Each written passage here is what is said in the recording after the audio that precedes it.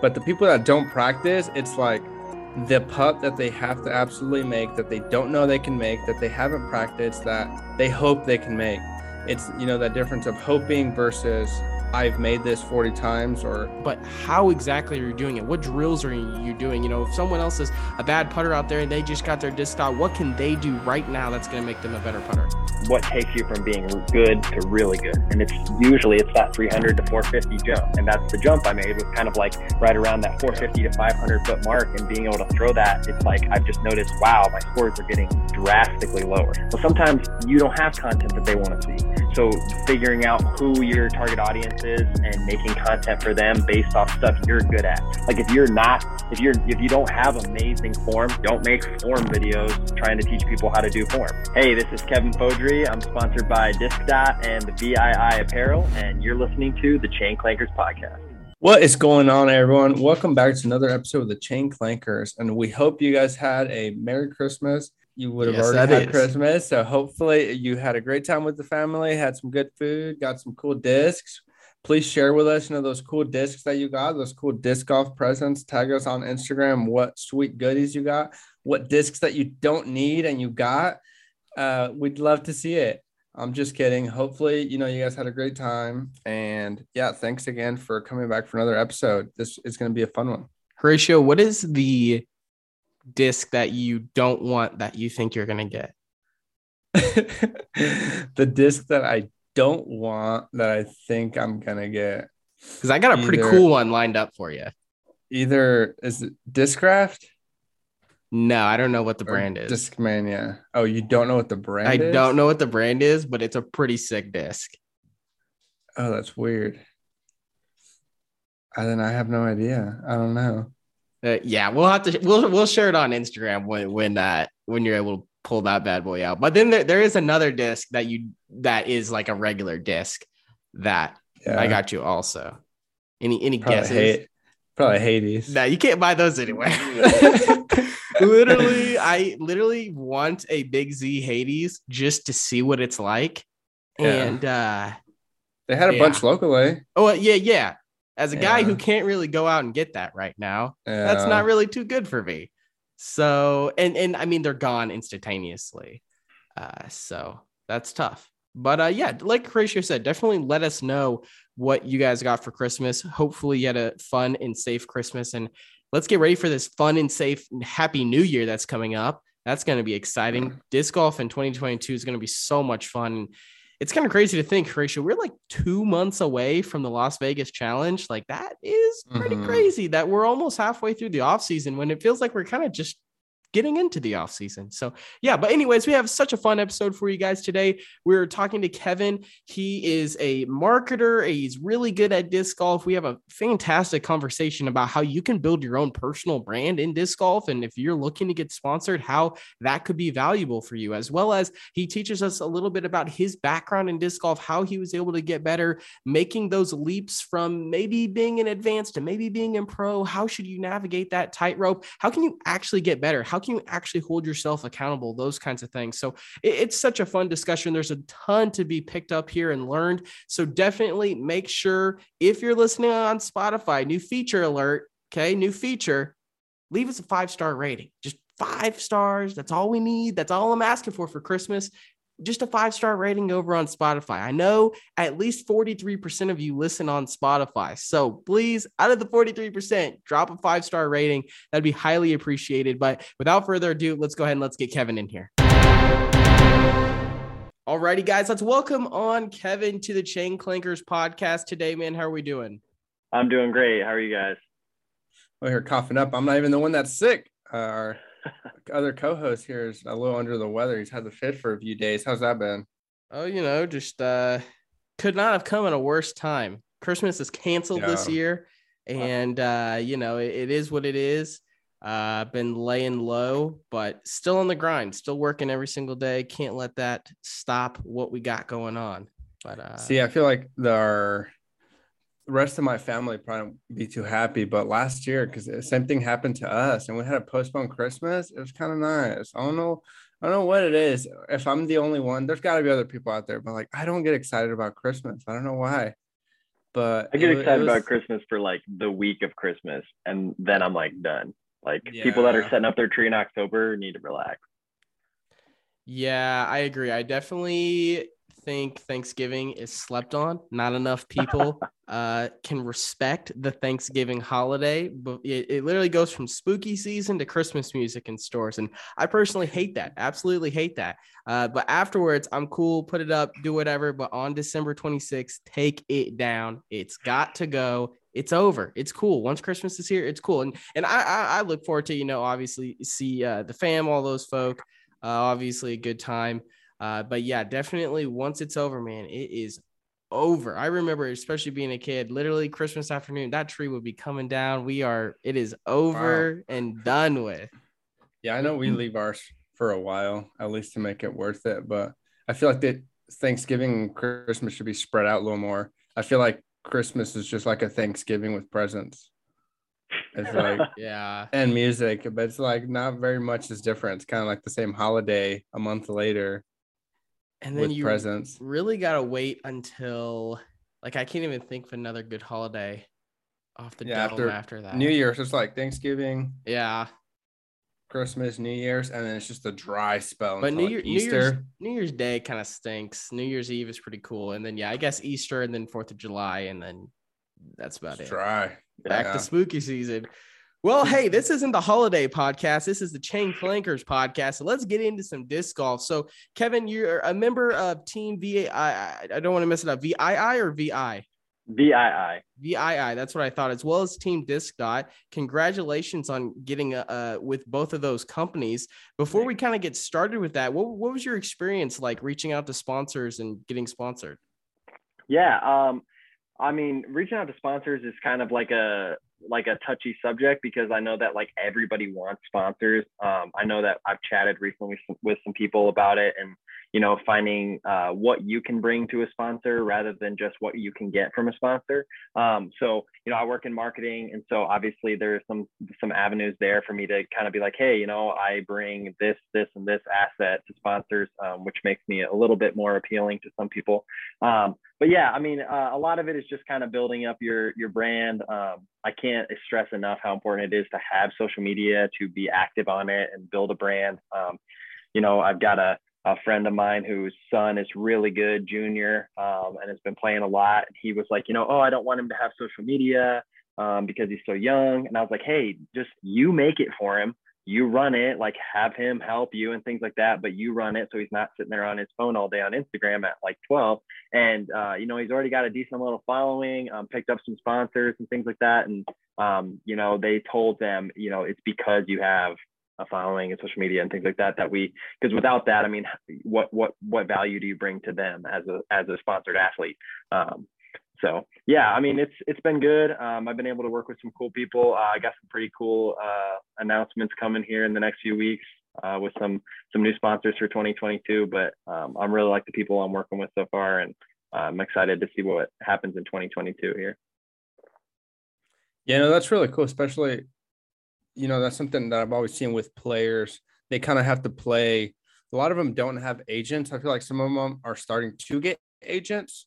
But that's definitely something that you see them kind of, promote themselves and make themselves on social media. They have to have, social media. They have to have YouTube, and some of them, they do a lot better than others, putting content out. But it's like it's a second job. It's like no joke. But I feel like there's a lot of pressure to do that if you want to get sponsors.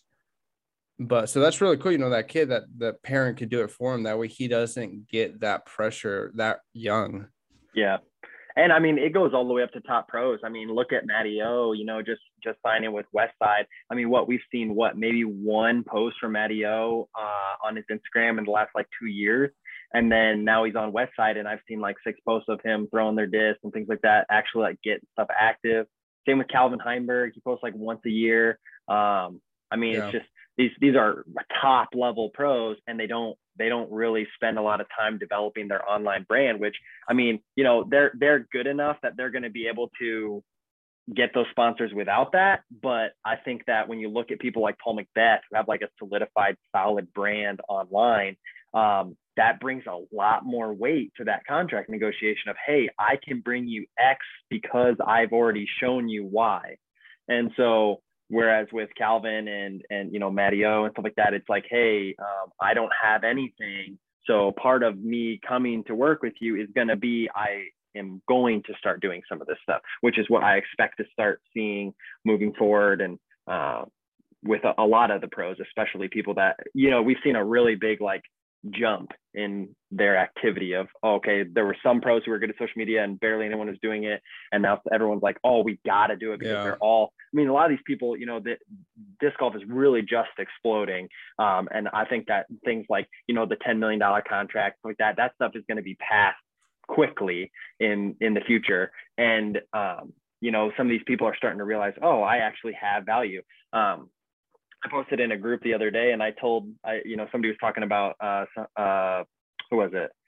Andrew Marweed going to DGA. And I posted and I was like, every single professional disc golfer should send Paul McBeth a Christmas present, because by making the details of his contract public, it made them all realize, whoa, hold on, we have that much value. And so they all started to be like, well, man, if I want to get that bag, I better start taking my content and my brand seriously and take it to the next level. And you've seen a ton of it. I mean, Schaefer Sports, you're watching the disc golf player management group coming up, all these different people that are starting to be like, hey, let's get in on this, because these people are starting to deal with actual money. Yeah, I am so glad that you said that, because Horatio, I feel like that was exactly what I was saying last Christmas, was that because Paul McBeth released the details of his contract, it allows more transparency. It allows Ricky to now, I mean, it's not confirmed, but it allows Ricky to go back to Trilogy on a 4-year, $4 million deal or whatever it's going to be. And then it continues to allow for that transparency. What other sport do you not know what the top players or even the worst players are making? MLB, NFL, NBA, you know what everybody is making, and it's key for everybody getting more. So the more that these high-level pros are discussing their contracts or sponsorships, the details that you haven't seen for the last 30 years, the better I think it's going to take the sport. So I'm really glad that you hit that point. And I think it's just so interesting, especially you being somebody who's in marketing. I consider myself a wannabe marketing guy. I have no marketing experience, but you have to be good at marketing in order to be good at social media, right? So I think being a marketer already gives you an advantage there. And it was just so interesting what you were talking about, how you have to have an online presence in order to really push yourself over the edge of somebody else, right? Because what value do you bring? And this is for everyone at home, because I've seen it in plenty of comments on Instagram posts. It's like, oh, well, why wasn't I picked? You know, why is this person better than me? I've got a higher rating than them. It's because you have to give some kind of value to the sponsor. So I think that's super important that you said that. And as being a marketer, let's say, you know, I'm even our brand right here, you know, we're still a smaller brand, obviously wanting to grow. You know, if we're in our stage, or if you're just starting out, what are maybe some top things that you could do to take your social media game to the next level? Yeah, for sure. So I just made my account like this year devoted to disc golf. I know a lot of people will just be like, oh, I have an Instagram account with 500 friends. I'll just turn it into a disc golf page or whatever. I highly recommend just starting from scratch. Make it separate.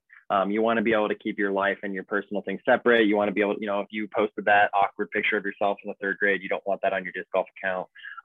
And so I always tell people, start from scratch, and then try to develop like a brand of like what you are known for. So like I try to be known for like the same content. Like I like to like work with pros. You know, I just signed Sarah Holcomb to do some graphics for this next year, working with a couple of other people on some details for the 2022 season. But, you know, I try to be known for like, you know, having good content. And then obviously then I have my own side of, okay, I play and compete and things like that. So I want to have my stuff.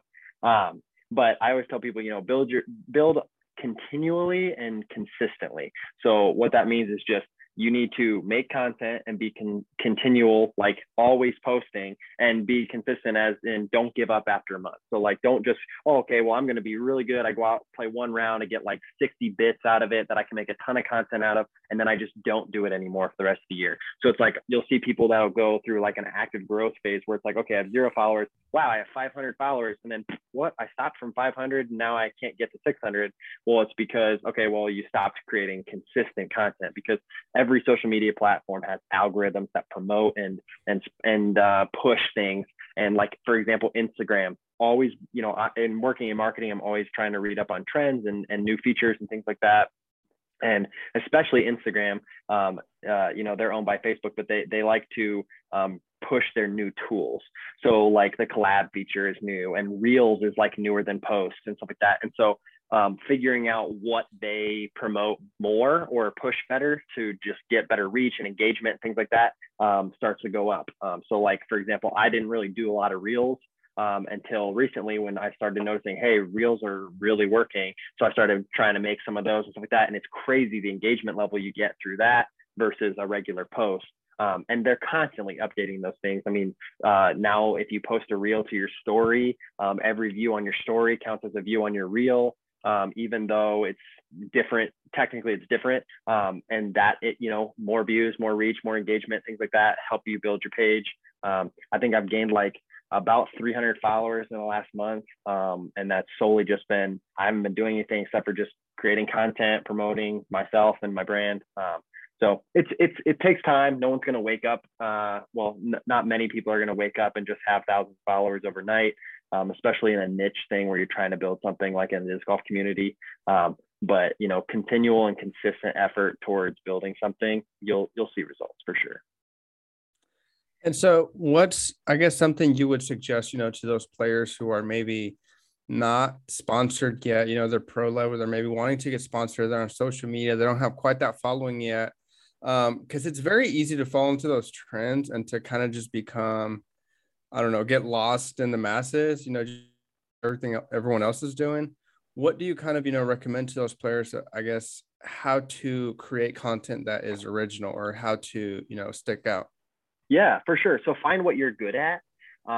So I've seen a couple of people on Instagram that I feel like are really good at this. Okay. So like, Grow with the Sport. She's a female player.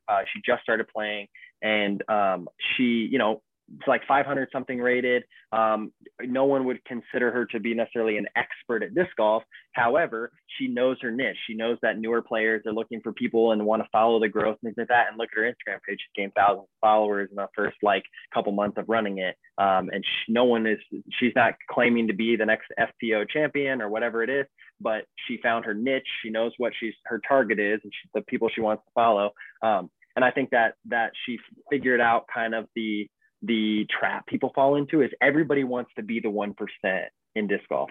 So, the majority of disc golfers are noobs, as to put it lightly, they're noobs. So, you go to any C tier, B tier, even A tier, the majority is going to be in AM4, AM3, AM2, and then you'll have 100 players in MA1 and then your open field. But everyone's always trying to, appeal to the MPO players and MA1 players. And, I want to do this and should make cool videos and things like that. Well, sometimes you don't have content that they want to see, So figuring out who your target audience is and making content for them based off stuff you're good at. Like if you don't have amazing form, don't make form videos trying to teach people how to do form.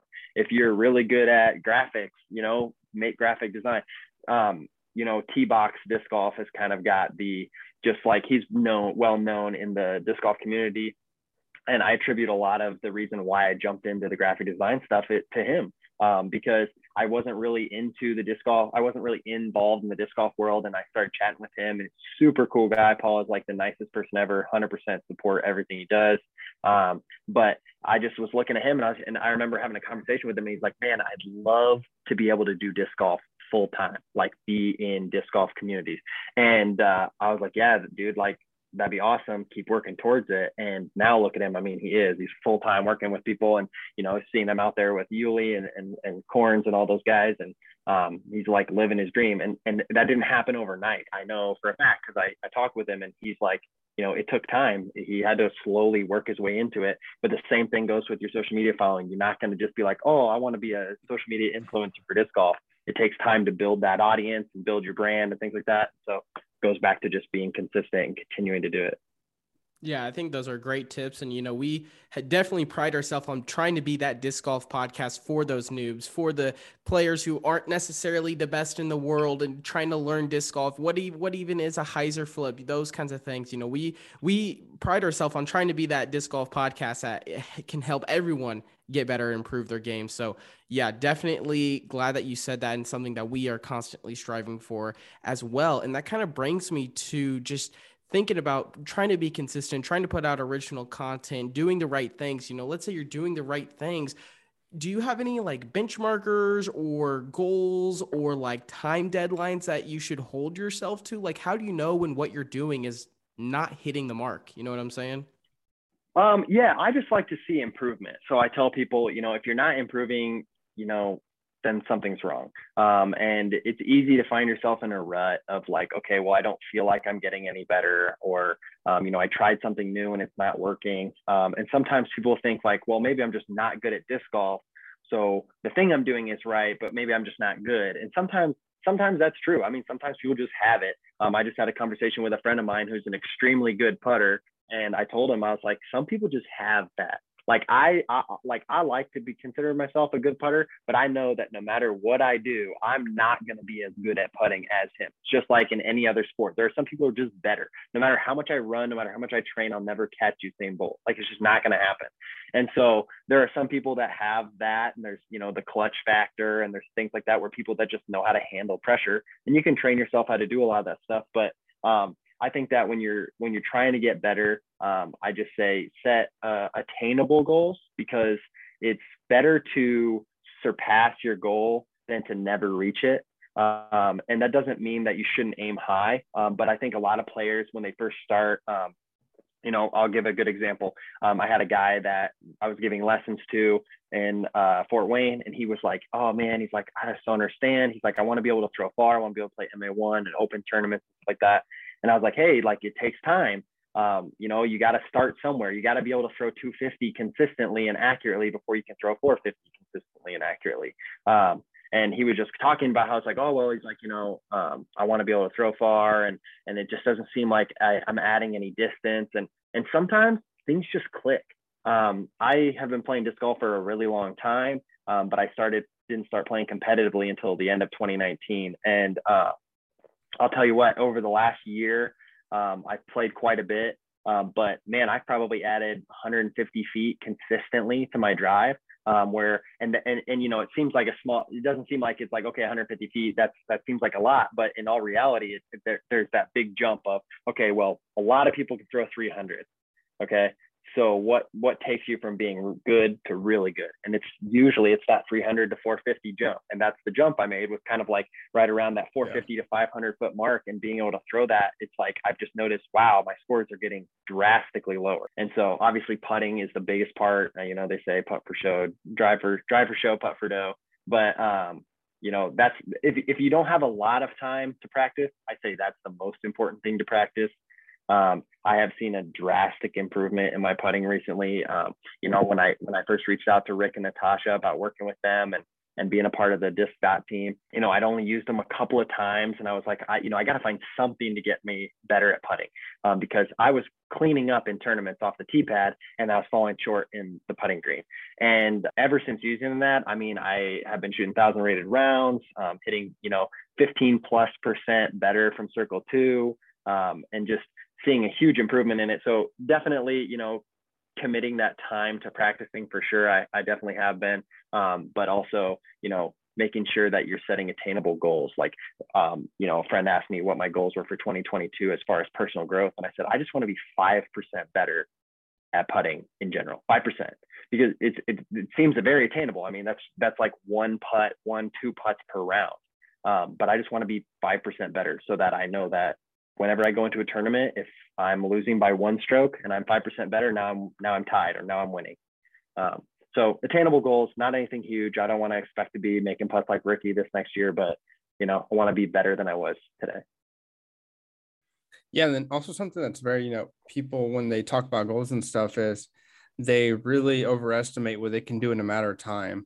They're like, well, if I set a timestamp of 1 year, then, I will either make it happen or I won't, instead of having the mindset, like if let's say someone that is starting out and they want to get better. They've been playing for maybe a year, and some that they want to play for a long time. They're like, well, I want to be this good. I want to play an MA1 by next year. Instead of having the mindset of, I want to play this for a long time. I love this sport. I want to be as good as possible. Instead of making like a 3-year plan, 3 years, I want to be an MA1. I feel like that gives you a much better, comfortable range to practice and to train, because then you can break it down to more realistic and to gain confidence, and you get skills slowly. Because if you give yourself 1 year, I feel like you have hiccups, or if you have something, you lose that confidence and you get discouraged, and then you just start, I guess, getting distracted or something. As opposed to if you have that 3 years, so you can break it down, and say in 2 years, I want to be playing or winning in advance. In the next year, I want to be winning or doing good in intermediate. And I feel like that is something where you can break it down better. Your goals, you can improve slowly over time. And then once you get to that point, if that's your goal, to get to MA1, then you're more solidified. Your skills are a lot more well-rounded, as opposed to if you try to just make it happen overnight. Like, a year is not that long. People really, really overestimate a year. Like, it flies by. And if you think about like how many days you go out and play, if you don't play like 5 days a week, like, it's not that much time to accomplish goals, especially for disc golf where we have an off season. I mean, right now we're in the winter. I mean, for us here, it's probably like 4 or 5 months of winter. So if you don't get out on the weekends or like certain days during the day, like, you're not going to play for 4 or 5 months out of the year. Yeah. So that only leaves you, 8 months, 7 months. So a year you're talking about, it's not that long. So I feel like you have to be not just attainable goals, but realistic with your timeframes. Yeah. And I always tell people, I try to track every single round I play, practice, casual, tournaments, everything on UDisc. And I've had, people tell me like, oh, we just want to screw around this round. It's like, well, like, I like to not practice bad habits. So like, I don't always have to be like fighting you, for first place, but I'm going to take every round as serious as I can. And I try to keep stats. That was one of my goals for 2021, was to track stats, and UDisc makes it super easy. And I successfully, every round I tracked on UDisc, I kept my full stats, which was super useful because, I played 282 rounds this year on UDisc, and I tracked stats on that. And I discovered a lot of things. Like, I felt like I was a really good, circle 2 putter. Like, I was like, oh, I'd make, a decent amount. And I look at it and I'm like making like 17% or 15% or something like that. And it's like, well, that's really not that good. So, what could I do to make more of those? And, just especially with those things, the reason I tell people, especially if you're starting out, is just track your stats. Sometimes it's annoying and you don't want to have to put in the 7 strokes you just got on the hole or whatever it is. But it's important to keep that track of that, because sometimes you'll get this like mental block of, okay, I know what my problem is. Well, maybe you don't. Maybe you don't know what your problem is. And maybe your problem is actually this, and stats is going to help show you that, because it's like, I'll get done with a round and I'll think, okay, I shot like pretty decent. Like, I had a round the other day, I was playing with Elijah Bickle at Tillman Park, and pretty hard course. And I remember I shot an 11 down, and I was like, that's a pretty good score. And then I went back and I looked at it and I was like, I putted 85% C1X. And I was like, wow, that round could have been insanely good, but instead it was just pretty good. But in all reality, I wasn't thinking, oh, I'm putting really bad. But when I look back at the stats, like, oh, well, I guess I was missing putts. So, it just kind of shows you an unbiased opinion of where you need to improve. So. Yeah, I never even thought about that. I know at the beginning of 2021, I really used UDisc a lot. And then halfway through the year, I fell into that trap of just getting tired of turning it on and putting everything in every single time. But honestly, that statement right there is probably going to change my mind about using it in the future, because I'm definitely a analytics guy. I like to see the numbers, and just being able to have those stats really, like you said, unbiasedly shows you what you do need to work on. If you are consistently not able to get those 350-foot birdies, you might need to work a little bit more on being accurate further down the range. Or if you're missing those circle 2 putts, you maybe instead of practicing that 15-footer, let's practice that 30 8-footer or whatever it is. You can actually pinpoint where you need to practice. So I really like that tip. I think we've been having such a great discussion so far. I want to talk a little bit about your personal game a little further here, Kevin. So you said that you had been playing disc golf for quite a while, just got serious within the last couple of years. Take me back to when you first found disc golf. What did that look like for you?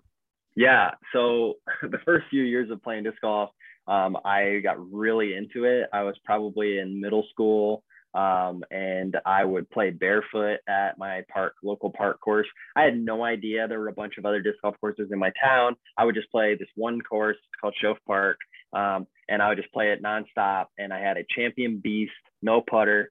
And I would throw that on everything. And I came from an ultimate Frisbee background, so I played a ton of ultimate. I played in college, and I played in a lot of like clubs and things like that. And so disc golf was just like a natural thing to me. I think the first time I ever played, I could probably throw my Champ Beast like 300, 310. So it was never like okay, I need to work on my distance thing, because I was always throwing further than the other new people I was playing with. But I remember playing for years, and I'd go out in the summer and I'd play like 3 rounds in a day, all like just back to back to back. And it was just totally normal for me. But I never thought, I always saw people with carts and bags like that at the park. And I'd be like, oh man, those guys are tryhards. Like I shot a 10 down today with my Champ Beast.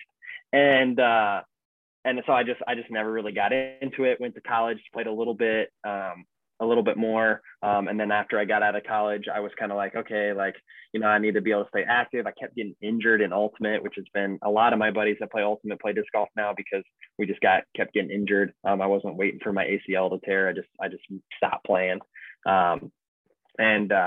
It's funny. I started getting into it, and I got a bag, and I got some more discs, and I started throwing stuff, and found out about all the different things. Now I'm pretty active in the collector groups on Facebook and stuff like that. But when I first started playing, I was just like, man, it's like this whole world opened to me of, wow, people are like really serious about this.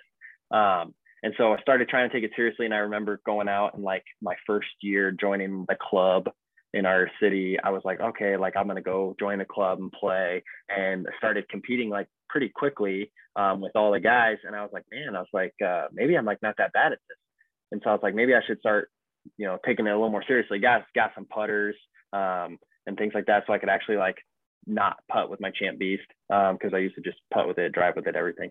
And started realizing like, hey man, these do make a big difference. That I make a lot more putts when I'm not putting with a driver, and that kind of got me hooked on it, and started playing a ton. I played a lot in the last 2 years, mainly. 2020 was the first year I really like played tournaments. I played a couple of tournaments at the very end of 2019, but 2020 was the first year of playing like actual tournaments, which was weird because it was, COVID year, and it was just weird with, all the restrictions and things like that. But then this year I hit a lot of tournaments, played some of my first like major events, played AmNats, went and played like D-Glow and Ledgestone, getting to see kind of a whole nother world of disc golf. Because if you're only used to playing your home course, your little like a park course or something like that, and you go and you play somewhere like Eureka 10th or something like that, it's like mind blowing. Because I'm used to we got some really good courses in our town, but I'm used to shooting like 10, 12 down when I go out and play, and then I go and play like Eureka 10th. I shoot a 9 over, and it's like 980 rated, and I'm like, holy smokes, like what is this course? And that same day Ricky shoots a -11, and I'm like, I should quit disc golf. But yeah, it's definitely been more intense lately, and this next year I've made some really cool commitments and some changes and things like that I'm excited to continue playing and getting better, and focusing on myself and where I can improve. And so do you have some plans to go out and play some of those big courses again this coming year? Yeah. So, I was going to move to MPO at the end of this year. I feel like locally, definitely can compete in MPO. I think it's a different story when people, sometimes, the term bagger, when people think you're a sandbagger. If you're a local top MA1 player, you've definitely been called a bagger. And I think it's funny because like some of these people that like go out and tour, it's like, okay, I used to kind of think, okay, maybe I am a bagger because I win a lot of MA1 events in my area. But then you go out and you play MPO on the Pro Tour, and it's like, whoa, like that's not where I belong. And so it's like sometimes people get this idea of, okay, well, if you're good enough to win locally in MA1, you should be playing open, when in all reality, maybe that's not the case. So I've seen a lot of people get rushed into MPO just because they don't want to be seen as this person who's sandbagging, and then they are stuck in it. And, and then they kind of lose a love for disc golf because they get tired of getting beat by 40 strokes. And so, but this next year, I'm playing in AmNets and AmWorlds, both. I've already qualified. I think I'm the second highest points earner in our state. So I've already qualified for AmWorlds. So I'll be playing in that. And then after that, unless I get dead last, which I'm really hoping that doesn't happen, I'm going to move to MPO. So I'll be signing up for Ledgestone, Declo, Idlewild. And then I'm hoping to play maybe MVP Open at Maple Hill, because I've just heard so many cool things about that course. And I'll be playing all of those in MPO. So yeah, pretty excited about it. Big shift for sure. Yeah, that is definitely some events to be excited for. And I think that's really interesting. The point you made about almost being rushed into MPO too early. Horatio, I mean, you and I have heard so many stories of, I've been playing disc golf for 3 months and I could throw 450 and now I'm a pro disc golfer. And that is definitely not how it is for everyone. Like, it does take time. So, like, I don't know. Do you have any recommendations for somebody on, like, if they're on the fence about moving up any division, really, like, what should be the point that, like, makes them cross the line, move up a division? Yeah, I mean, obviously ratings are nice. I think, once you hit like 975-ish, that's kind of like the time to be like, hey, maybe I should move up. But, I always tell people, play where you're competitive. You don't have to win every tournament. I know a lot of people like to win every tournament, but you don't have to win every tournament. You just have to be competitive. And sometimes people will actually get in the reverse trap of, well, they just like to win. And so, you'll have your 934 rated guy playing MA2 and cleaning up at every tournament, but then, he tanks leagues or whatever it is, and he keeps his rating low just to collect wins. And in all reality, it's just, you're only going to get better when you play against better people. And so one of the reasons why I tell people to move up, the first tournament I ever played in, I played MA1. I've never played anything lower. Was I going to win that tournament? Probably not. But I like to play against people that are better than me, or at least people that are going to push me to try to succeed. And the fact holds true. Every time I was talking about this with somebody the other day, because we have a local legend in our town, Brent Kuntz. He's the guy that Ulibarri beat on the third playoff hole to win his AmWorlds title. But anyway, he's an Indiana Disc Golf Hall of Famer in our town, and I was telling somebody the other day, I was like, man, I don't think I've ever played a bad round with Brent. There's something about playing against somebody who's good that makes me, okay, hey, I got to focus up and I got to do something if I want to win. And I was like, man, I probably average like -12 when I play with him or better, just because I just don't want to get stomped. And I know that if I give him an inch, he's going to take a mile. And so, finding those people that are, going to push you. And I think that, once you start being seen as the person that's like, okay, when they show up, I won a few tournaments this last year. So it's like, I'll go to a smaller town and I'll sign up for their tournament. And it's like, oh, Kevin's here. And it's like, okay. So it's like, once you start realizing, okay, I'm expected to win this tournament, maybe it's time you move up. But also don't base that just off of your one small 25, 30 person C tier. Just because you're expected to win your town when, you're 940 rated and you're expected to win over a field of 900 rated players or something like that, doesn't mean you're necessarily ready for MPO. Maybe it just means you need to find better competitors. My friend Elijah plays for the tour team in Discmania, and he spends a lot of time coming from Peru to Fort Wayne just to play against us because he likes to have good competition. And so finding people that you can be competitive with. I have a group of guys that I play with all the time, and every single one of them is super solid, upper 900 players, and keeps me competitive, keeps me pushing myself, because I know that if I'm slacking, they're going to beat me, and then I'm going to hear about it. So. Yeah, usually those are the same players that are also trying to learn, even though they're better, like in your eyes, like, oh, wow, they're like way better disc golfers than I am. A lot of those times, like, they're trying to improve just as much, and they're better because they're constantly trying to improve. So playing those rounds with those people, you hear stuff from them, you talk to them, you get inside of their head, and they're helping you because, that's what they're doing. Like you said, you wanted to take every single round seriously, and your friends were just trying to mess around, you're one of those players, and you're probably, when you play those rounds with them, your friends probably pick up a thing or two from you because, you're taking notes, you're training in a sense. And so, yeah, that's definitely good. Playing up your level definitely helps, and you learn a lot of things from people. Yeah. Yeah. And it doesn't even have to be the big jump. If you're first playing, you don't have to jump into an MA1 tournament. But, last year I played in a tournament, and I ended up winning, and it was one of my first kind of bigger wins. And I remember I had a guy on my card the first round, and he was like, man, he's like, this whole tournament was full, and I normally play AM3, but I'm going to play MA1 just so I could get in because there was a spot open. And he shot his PR both rounds. And so I was like, it's not a coincidence, dude. Like, you were on my card first round. I was shooting I was shooting a 9-10 down. That means you wanted to try to stay close to me. And since I was setting the pace, you played your best round ever. He shot like 7 or something strokes better than his best ever rated round. So I was just like, that's a huge jump. And that's because you took yourself up to the competition and then tried to play with it. I've played with some bigger pros and things like that. And it's like, you always play your best when you're playing with the best. And I'm a firm believer that people play up to their competition. When I go play it's the same with Ultimate or with basketball or something like that. When I go play Ultimate, it's like, if I'm playing with a bunch of people who are brand new and can't throw, full field, I'm not trying that hard. But when I go out and I play with people that are competitive and play college and things like that, like I know that I have to give it my all, and it pushes me to make myself better. And the same goes for disc golf. So. Yeah, I mean, that's fantastic advice. Something that I think everybody can, kind of take hold of. If you're somebody who is actually serious about wanting to get better, wanting to improve your game, maybe it is worth getting hammered around a little bit in a division that's higher than what you've been playing in the past, just so you can get that experience. Because I think something that's not talked enough about in disc golf is the physical experience you have to be good. You're someone who's played for probably triple combined what Horatio and I have played disc golf for. Maybe talk a little bit about that experience. How have you seen experience actually help disc golfers over those who are just getting into the game, or does that not really matter? I don't know. What are your thoughts there?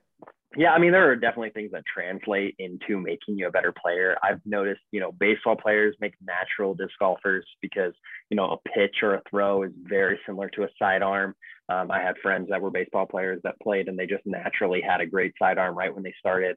Ultimate obviously translates huge. I know a lot of guys around here. One of my buddies played for the Alley Cats, and, he was instantly pretty good when he started playing. And so, there are definitely things that naturally come over experience-wise. It doesn't even have to be disc golf. But, I think just a big thing is, I always tell people, if you want to start somewhere of getting better, is number one, know the rules. There's nothing worse than, moving up to play MA1 or MA2 or something like that, or even open, and you move up and you don't know the rules, and it just creates a bad vibe on the card, or, people are having to feel like they can't focus on themselves because they have to focus on you. So I always tell people, first thing, know the rules, follow them. And then after that, just focus on yourself and try to get better. And there are things you can do outside of disc golf that make you better. I know there are companies like Flight Towel that help you with just exercises. Disc Golf Strong, I know, has a bunch of, exercises and things like that, being flexible, getting in shape. One of the reasons why I started playing so much better this year is I got in good shape. I lost like 28 pounds. Was in the best shape I've been in since college, and it translated. I could throw further, I could play longer, I had higher endurance, and not only that, but, naturally I was just more aerodynamic when I would turn and throw and stuff like that. So, I mean, there's a reason why you look at the top and, you can look at guys like Gannon Buhr or Calvin Heimberg, and they're scrawny, but they're aerodynamic and they're strong, and, they've got muscle and flexibility. And, that makes them be able to throw far and good. So.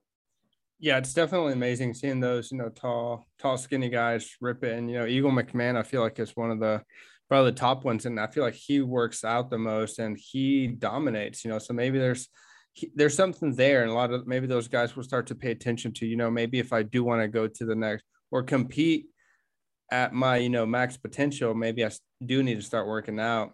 Yeah. because I know Eagle McMahon is very, he definitely exercises and he's always doing disc golf strong. But, that's great. That's, a lot of people see it as, you don't really need to work out and whatnot. And there's different levels, disc golf players, the ones that just want to play for fun, it's just kind of get out and get some air kind of thing. And, those players aren't really going to work out too much, but the ones that do want to compete, do want to get better and don't want injuries. I feel like if you work out more, your body can handle more through all the season. So working out definitely helps with that. So let's talk a little bit about, what you have and what are you doing this off season to keep you fresh, to keep you in the zone? Yeah, for sure. I mean, I'm exercising. I live in Indiana, so we do get quite a bit of snow, and the winters are really cold. That doesn't ever stop me. I'll put on boots and I'll go out and play. In the winter, I really try to focus on my form. So instead of, I like to take a big run up. So in the summer, but in the winter, I can't really do that. So I try to focus more on like a slower, controlled run up and really work on my form. And then in the summer, that translates into my big run up as well as my form. And I think that's one of the reasons why I added so much distance this year was I took a lot of time to really focus on that. But yeah, I mean, in the off season, my main goal is putting. I just want to be a better putter. That's everything I always try to do. I've never lost a tournament because I couldn't get off a tee. It's always been putting. And so I always tell people, we have, guys that I play with all the time, and they're like, if Kevin's putting good, you're losing. And I just want that statement to be true more often. You know what I mean? And so that's one of the reasons why I started working with Disc Dot and things like that. And I've already seen a pretty sweet improvement in the last month or so. And so I'm super excited to see what happens come summertime and some big tournaments. Yeah, and Kevin, if you're not going to plug it, I'll go ahead and plug it. Promo code Chain Clankers, save 10%, everyone. DiscDot.com, save 10%, Chain Clankers. Literally, Horatio and I both use it. You're hearing Kevin use it. We've said it so many times. I mean, this is an American-made product. These guys and gals who run this company are just such great people that I truly stand behind everything that they're doing. And the product works. It works.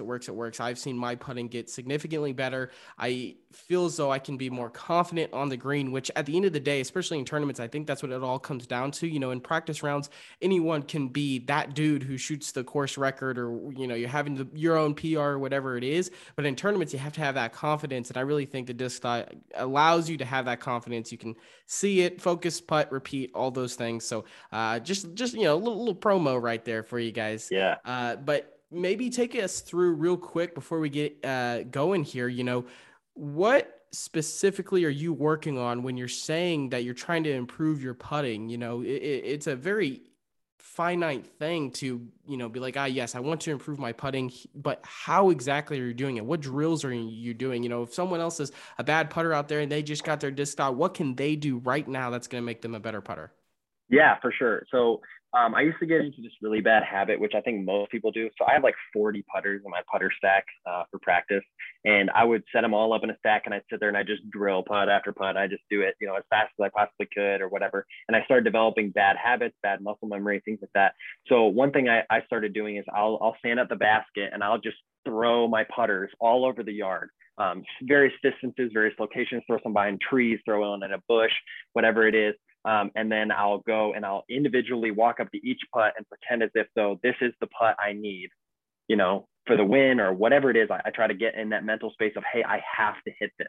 And a lot of the times I'll do, hey, I have to hit every single one. Like, you're coming down that stretch in a tournament. I had one this last week actually. And I was playing and I knew that I didn't look at the score too much. And then around 4 holes left, I looked at the score and I only had a 1-stroke lead. And I was like, okay, we got the same. He actually has one more hole to go than I do. And I was like, I got to birdie out to know that I win. And I birdied out. And I looked back and they hadn't birdied. They actually had gone down in strokes, or up in strokes, I should say. And so I ended up winning by a pretty good margin. But I remember sitting there thinking, okay, this is why I practice this. I have to make each one of these. And so sometimes I'll do it where it's really annoying because I want to just get through all of them. But if I miss one, I'll start over. I'll throw all the way back and then I'll just keep practicing until I make every single one. And when you have 40 putters at various distances and stuff like that, sometimes that practice is a while. So, trying to set yourself up for the most realistic situation. Never in a tournament are you going to walk up and have to make 40 putts from one spot. It's just not going to happen. And very rarely in a tournament will you ever have a putt that looks like another putt. And frequently, especially if you're playing, in C tiers and B tiers that are on park courses and woods courses, things like that, you're going to have weird putts. You're going to have straddles. You're going to have, your back against a branch or whatever it is, knee putts, things like that. You're going to have to practice those different situations. And if you aren't practicing those when you need to practice and you're only doing them when it matters, you're not going to make them. And so I try to focus on practicing things that I know that I take during tournaments. That's straddle putts. That's not standing there and just rallying off 40 putts. That's taking each putt as an individual putt, of stopping, focusing, picking a chain, picking my dot, and then just banging it. I think that's a big part of it. I'm known for playing really fast. I can go out and play an 18-hole course at my home park course or something like that in like 35 minutes. Just play quick, and I don't really tend to overthink things when I'm playing, and that's one of the reasons why I think I play fast. I just walk up, I know how to throw the shot. So, it's a 350-foot hyzer shot. I'm walking up and throwing my nuke. I know exactly what I'm doing before I even get to the hole, and so I don't overthink it. But I think that translated into my putting of, okay, I wasn't taking my time and going through my mental process and having a process that I could repeat. And so one thing I've been working on a lot is just like sitting there and focusing and saying, okay, I'm doing this every time I putt so that it's repeatable and I can continue to focus on the exact same thing. Just, developing a routine, figuring out what works for you, and then practicing that and practicing realistic scenarios is big. I think a lot of people get stuck on just putting from, 10, 15, 25, 30, whatever it is, their distances, and just straight putts. Like, that's great. Those are going to be good to hit, but that's not going to be every putt. Very rarely do you have a wide open, flat ground, putt, just straight up putt. I mean, it just doesn't happen often. So. Yeah, you can definitely tell, going out to play in, league nights or tournaments or whatnot, you can tell the people that practice putting and the ones that don't. Just the level of confidence when they step up to that putt. They go, like you were talking about, they go through their routine, and to them, it's just one of those 40 putts. But the people that don't practice, it's like the putt that they have to absolutely make, that they don't know they can make, that they haven't practiced, that they hope they can make. It's, that difference of hoping versus I've made this 40 times or, 20 of the 40 in my backyard situation, and all I have to do is go through it, and unless wind or something crazy, because sometimes it's out of your control, or your touch on it is just wrong or something, and it's going to miss anyway. There's some putts that are just not going to go in, you're going to chain out or something, but you can definitely tell the people that practice. And I feel like that's something that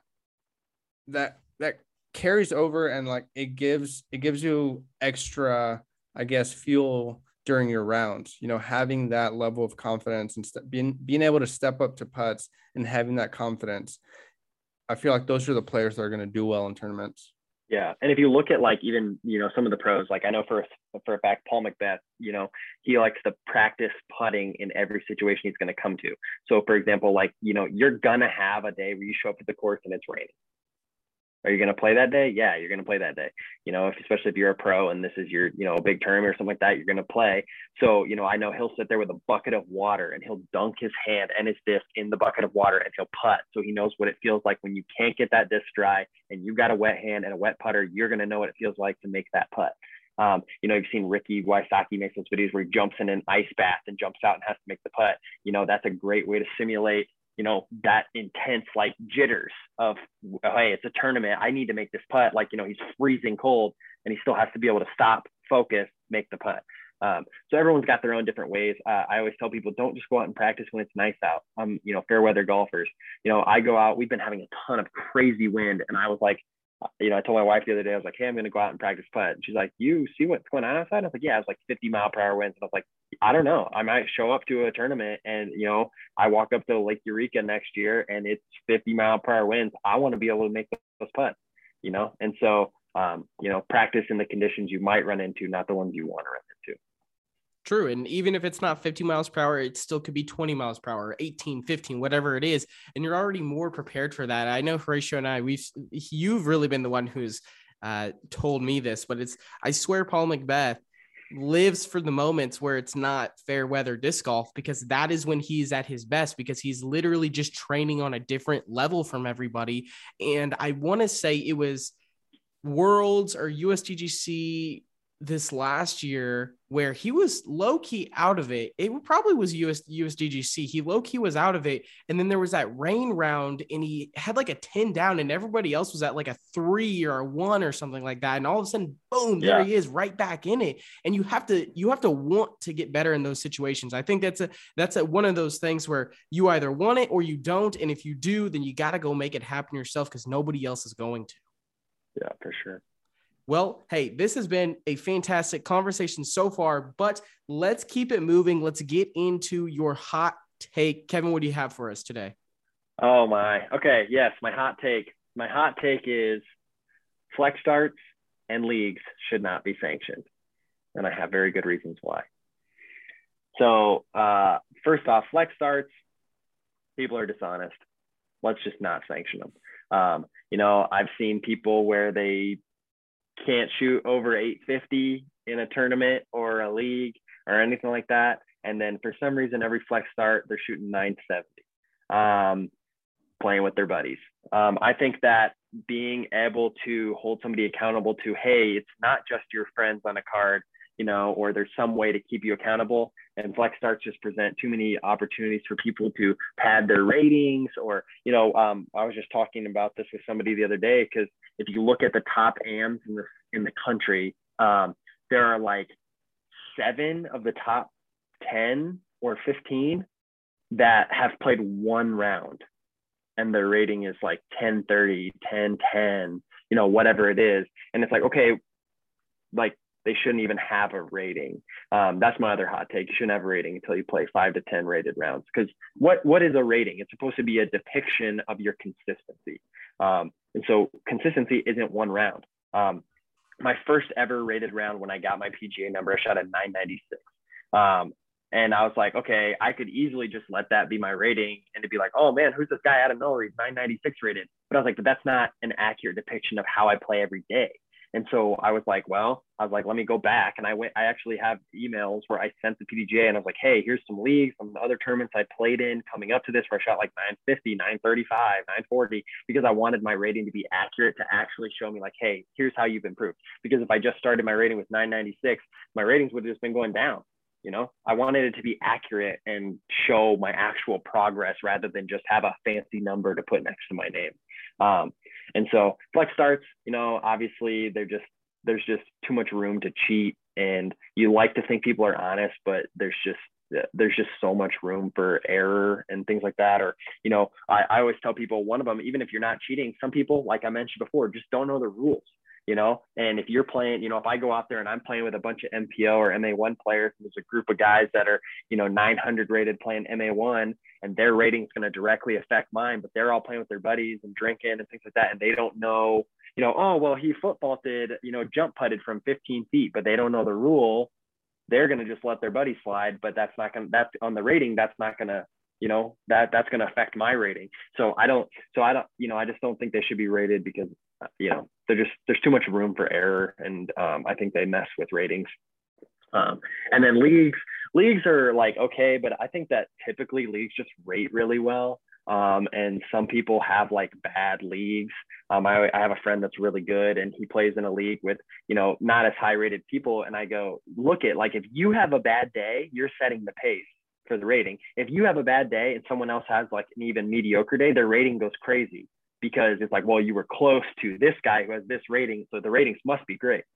So I just tell people, I'm like, it's got to be sanctioned event, tournament. Everyone's playing the same conditions, the same weather, the same course, things like that. So it's just, there's just a lot of factors that go into it. But I think that, ratings, number one, while they're also slightly arbitrary, they do matter in disc golf, especially with sponsors and things like that. So, I think that you need to have a good basis and there needs to be some kind of accountability towards like having people you don't know seeing that, that round, and just shooting around with your friends who might not also might not know the rules or hold you accountable or let something slide or whatever it is. That's just not the way to do it. Yeah, we've definitely had our, hand of few situations where that's kind of been an issue. And I don't think our flexes are sanctioned. I think they're kind of just for fun, done locally for whatnot. And even then we've had issues.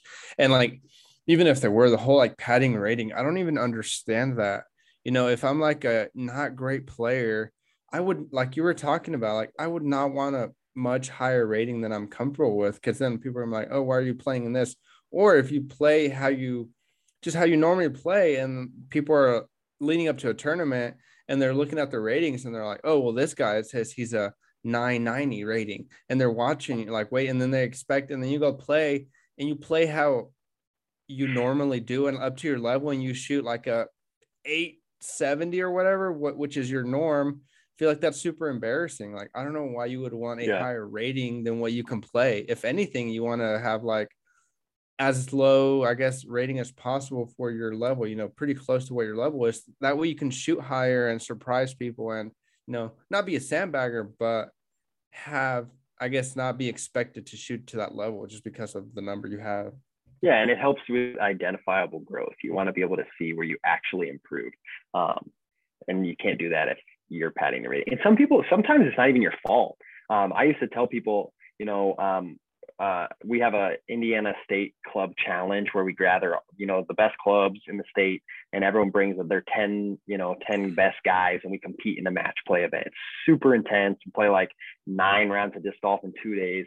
And I made the team for our city this year, and we took our guys, and they've been doing it for, I think, 13 years in Fort Wayne, or 15 years maybe. And Fort Wayne's like 9-time champions. So we're pretty good. And it was just funny because I was like sitting there, and on paper we shouldn't have won, but I tell people, I'm always like, hey, our city has whack ratings, and I go, and so I always tell people, it's like, if I play in our city, any round I'll shoot like a 12 down on one of our local courses, but we've got all these guys that are really good that don't go anywhere else to play, so they don't bring points in. And so our city rates really poorly. So I always tell people, if you're from Fort Wayne, and there are other cities where this is accurate too, I know some, but like I always tell people, if you're from Fort Wayne, your rating is actually probably 20 to 25 points higher than it actually is. So, because like I'll go out and I'll shoot like a 13 down at the Mastodon, a course here, and that's like hot. Like it should be like a 1030 rated round. And then I'll go play, in a smaller town where I'm the highest rated guy, and I'll shoot like a 9 down or something like that. It's like, it's a good round, but it's like, okay, that other round is definitely better. But this one will rate like 1025, whereas the other one rated like 980, because we're playing with a bunch of guys that are like, in reality, they're 980, 990 rated players, but they only play like 3 tournaments a year. They don't even have a rating, or their rating is like really low, only depicted on this one thing. So it doesn't really change or fluctuate. This year we had a lot of guys in my town going out and playing bigger tournaments. And I remember because last year in 2020, I went and played Indiana State, and me and one other guy from our entire city went and played. And this year I bunked with like 12 guys that all qualified from my city. So it's like, clearly people are getting out and playing. And obviously part of that's COVID and the lockdown and being able to play disc golf more. But it's interesting because it's like you go out of town and get points and then come back. I was like, okay, anytime I play in Fort Wayne, I average like a 970. But if I go and I play in another city, any other city I've ever gone to, and I looked at my stats throughout the year of like, okay, other tournaments, I'm averaging like 985 to 1,000. And so I'm like, I'm not playing better at those. If anything, I'm playing way better at my home courses that I'm good at and I practice all the time.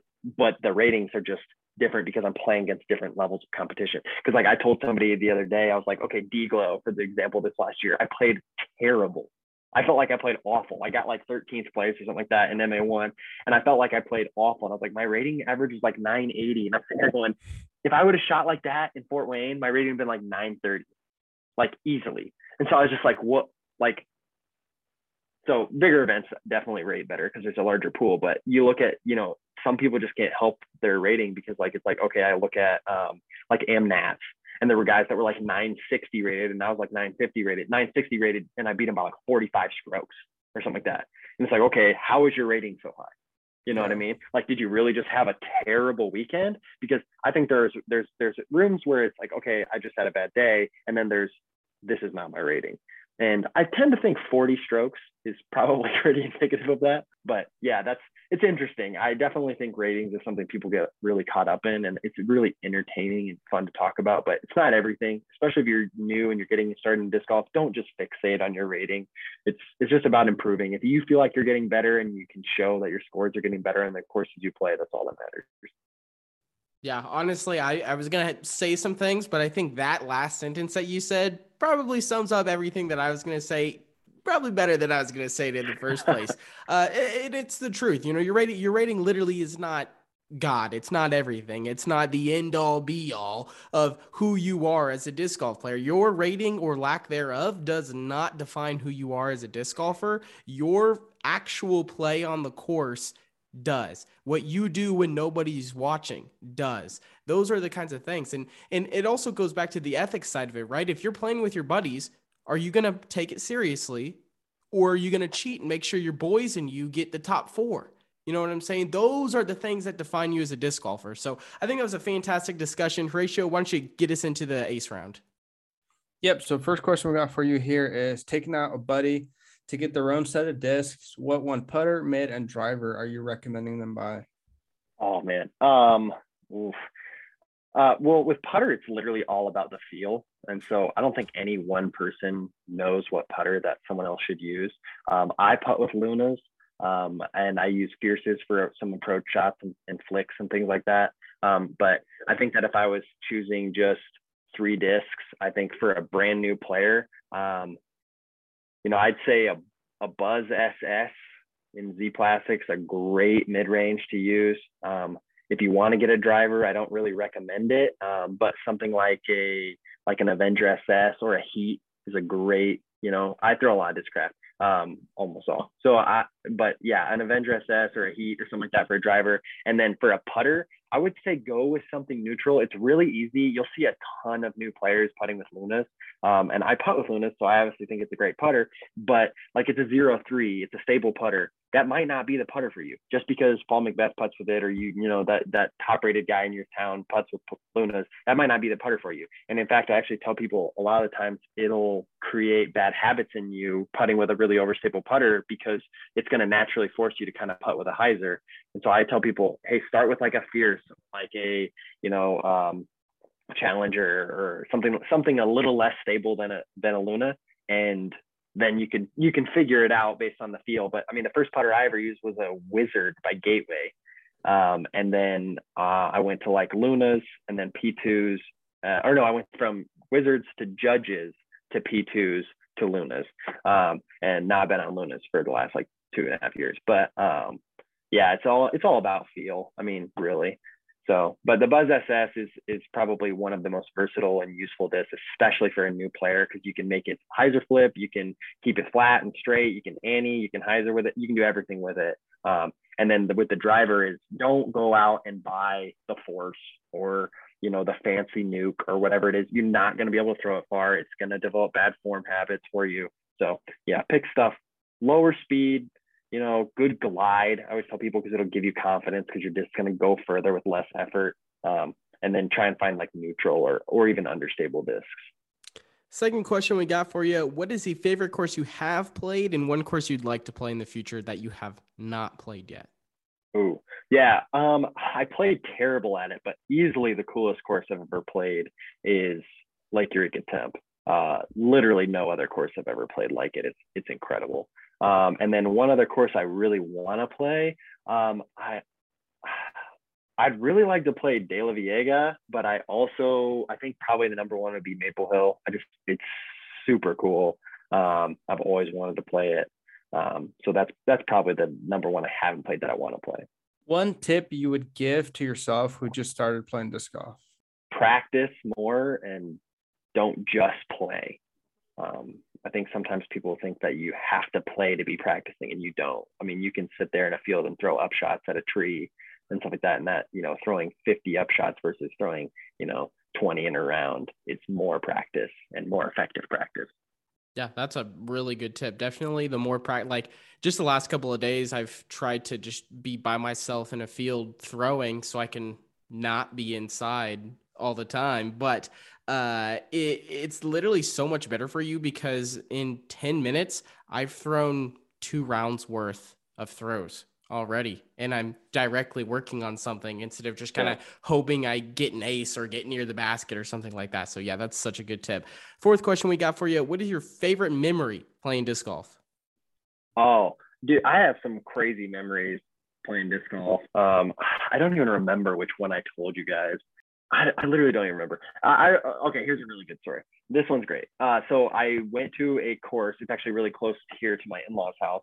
And I was just going to play a quick round by myself. And I walked up to the first hole, and I'm not from the area, so I don't really know anybody. And there was like 20 guys getting ready to play a league. And I was like, hey, this was like 2019. I was not really into competing yet necessarily, but I was starting to get pretty good. And I remember walking up, and they're like, hey, you want to play in this league with us? And I was like, oh no, it's like I didn't have a PGA number. I was like, nah, I'm good. I'm just gonna try and play a quick round, get back to my in-laws' house. And they're like, okay, well, you can go ahead and play through. And I was like, all right, cool. And I walked up, and the first hole was like 370 feet or something like that. And I had this disc I had found from a guy, and he was like, oh, just keep it and try it. And it was a Metal Flake Corvette from 2018 AmNats. And I walked up and I pulled it out, and I was mainly a forehand player at the beginning, and I whipped it and I just drained the ace in front of like 20 people. It was incredible. And everybody just went nuts. And I remember like thinking like, okay, chill out. It was like one of my earlier aces. And today is still my furthest ace. And I remember I just picked up, I don't know why I did this. I was trying to be cool or something, but I just picked up my bag and go, thanks guys. And I just walked away. And so all these guys are like, this guy just walks up, aces the first hole, and acts like it's no big deal and just walks away. And I just remember it was so funny because I get to hole 2 and I'm like, what just happened? But I acted so chill when it happened. I was just like, it was a great moment. That's pretty sweet. I don't know what it is about, like a crowd behind you letting you play through, but I swear those have been like some of my best shots ever. Something about like needing to just hurry up and just like make the shot so like you don't think about it so much, like you just throw it. But that's really cool, especially having a crowd to witness an ace. Yeah, we had a group of 4 guys playing at a course the other day around here, and we walked up and there's like a 6-some of newer players. They all had like 3 discs or a starter kit or something like that. And we walked up and all 4 of us are pretty good.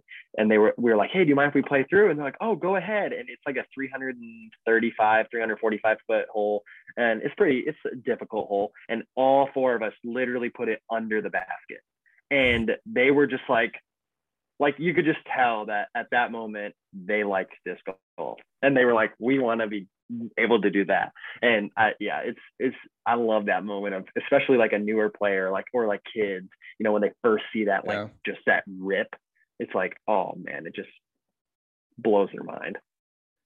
Yeah, watching people that know how to throw a disc how it's supposed to be throwing is fun. Yeah. I mean, I compete and I play and I can throw far and stuff like that, but it's like, man, I went to the D-Glow play with the pros event, and I just remember the first time I ever watched a pro really throw, like a real like top pro throw. And I remember watching Garrett Gurthie throw on hole 2 of Toboggan, and he goes over the trees, and I was just like, mother of lords, like you could just hear it whistle as it came out of his hand. I was like, through like 700 and some feet. And I was just like, oh gosh. And that was already like disc golf at that point. So I was just like, that is crazy. Yeah, that's definitely something that would be amazing to watch. All right, last question we got for you here is, what is the biggest mistake you see new players make? Too many discs. And this is going to sound weird for me because I am like constantly trying new discs.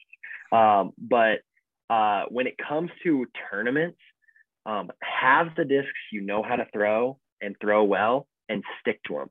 I've been doing a really big kind of mass exodus from my bag right now, where I'm trying to get rid of extra discs or molds that duplicate other discs in my bag. And so, like, for example, the Buzz was a staple in my bag for a really long time, and I have a sweet 4-time Buzz. I was like, oh, it's never gonna come out of my bag. But in all reality, every shot I would ever throw the Buzz with, I could throw that exact same shot with my Buzz SS or my Buzz OS. And those also serve other purposes. And so my Buzz just came out of my bag because I'm like, okay, I need to throw a dead straight shot. I can throw that with my Buzz SS. It's the exact same thing. And so, oh, it's windy. Okay, well, I would actually throw my Buzz OS here instead of my Buzz. So it's like the disc was obsolete. My heat, for example, I can throw my Buzz SS like 380 feet. I don't need a heat. Like it just didn't need to be in my bag anymore. And so, finding discs that duplicate others, and then just getting the mold that feels the best for you. Like I think I bag 5 nukes, and every single one of them does something different, but they're all the same mold. And so I just know how that disc feels. It's muscle memory, it's and reflexes and things like that. And so, finding the mold that works for you best and then practicing with that. Yeah, that's great advice. And if you want more advice like that, definitely make sure you go check out our episode with Joel Freeman. He does a great job of explaining, why you should be cutting your bag down, ways to cut your bag down, different decision calculus for which disc should stay, which disc should not stay. So that was a couple episodes ago. So definitely go check that out if you haven't already. Kevin, this was so much fun. Learned a lot from you. Where can the people follow you at? Twitter, Instagram, Facebook, YouTube? Where can people connect with you on social media? Yeah, for sure. I'm most active on Instagram. You can follow me at Fly Heiser. And then I also have my company pages at Heiser Marketing. If you have a league or a tournament or something that you need graphics for, or any kind of marketing stuff, I love working with disc golfers. Feel free to hit me up. If you're looking for that ratings update post or whatever it is, I love creating content for people. So feel free to reach out for sure. Cool, man. Well, thank you so much for coming on. Best of luck to you this off season, improving and, enjoy those tournaments you're going to next year. Definitely. I feel like those are like some sweet experiences. Definitely take those in and hopefully you play great. Yeah, I appreciate it, guys. Thanks for having me. It was a blast. Definitely follow Chain Clankers on Instagram and everywhere they're at. These guys are awesome and, they do good work for sure. Thank you for listening to the Chain Clankers podcast. Make sure you follow us on Twitter and Instagram at Chain Clankers and hit that subscribe button wherever you're listening to us from so you never miss another episode.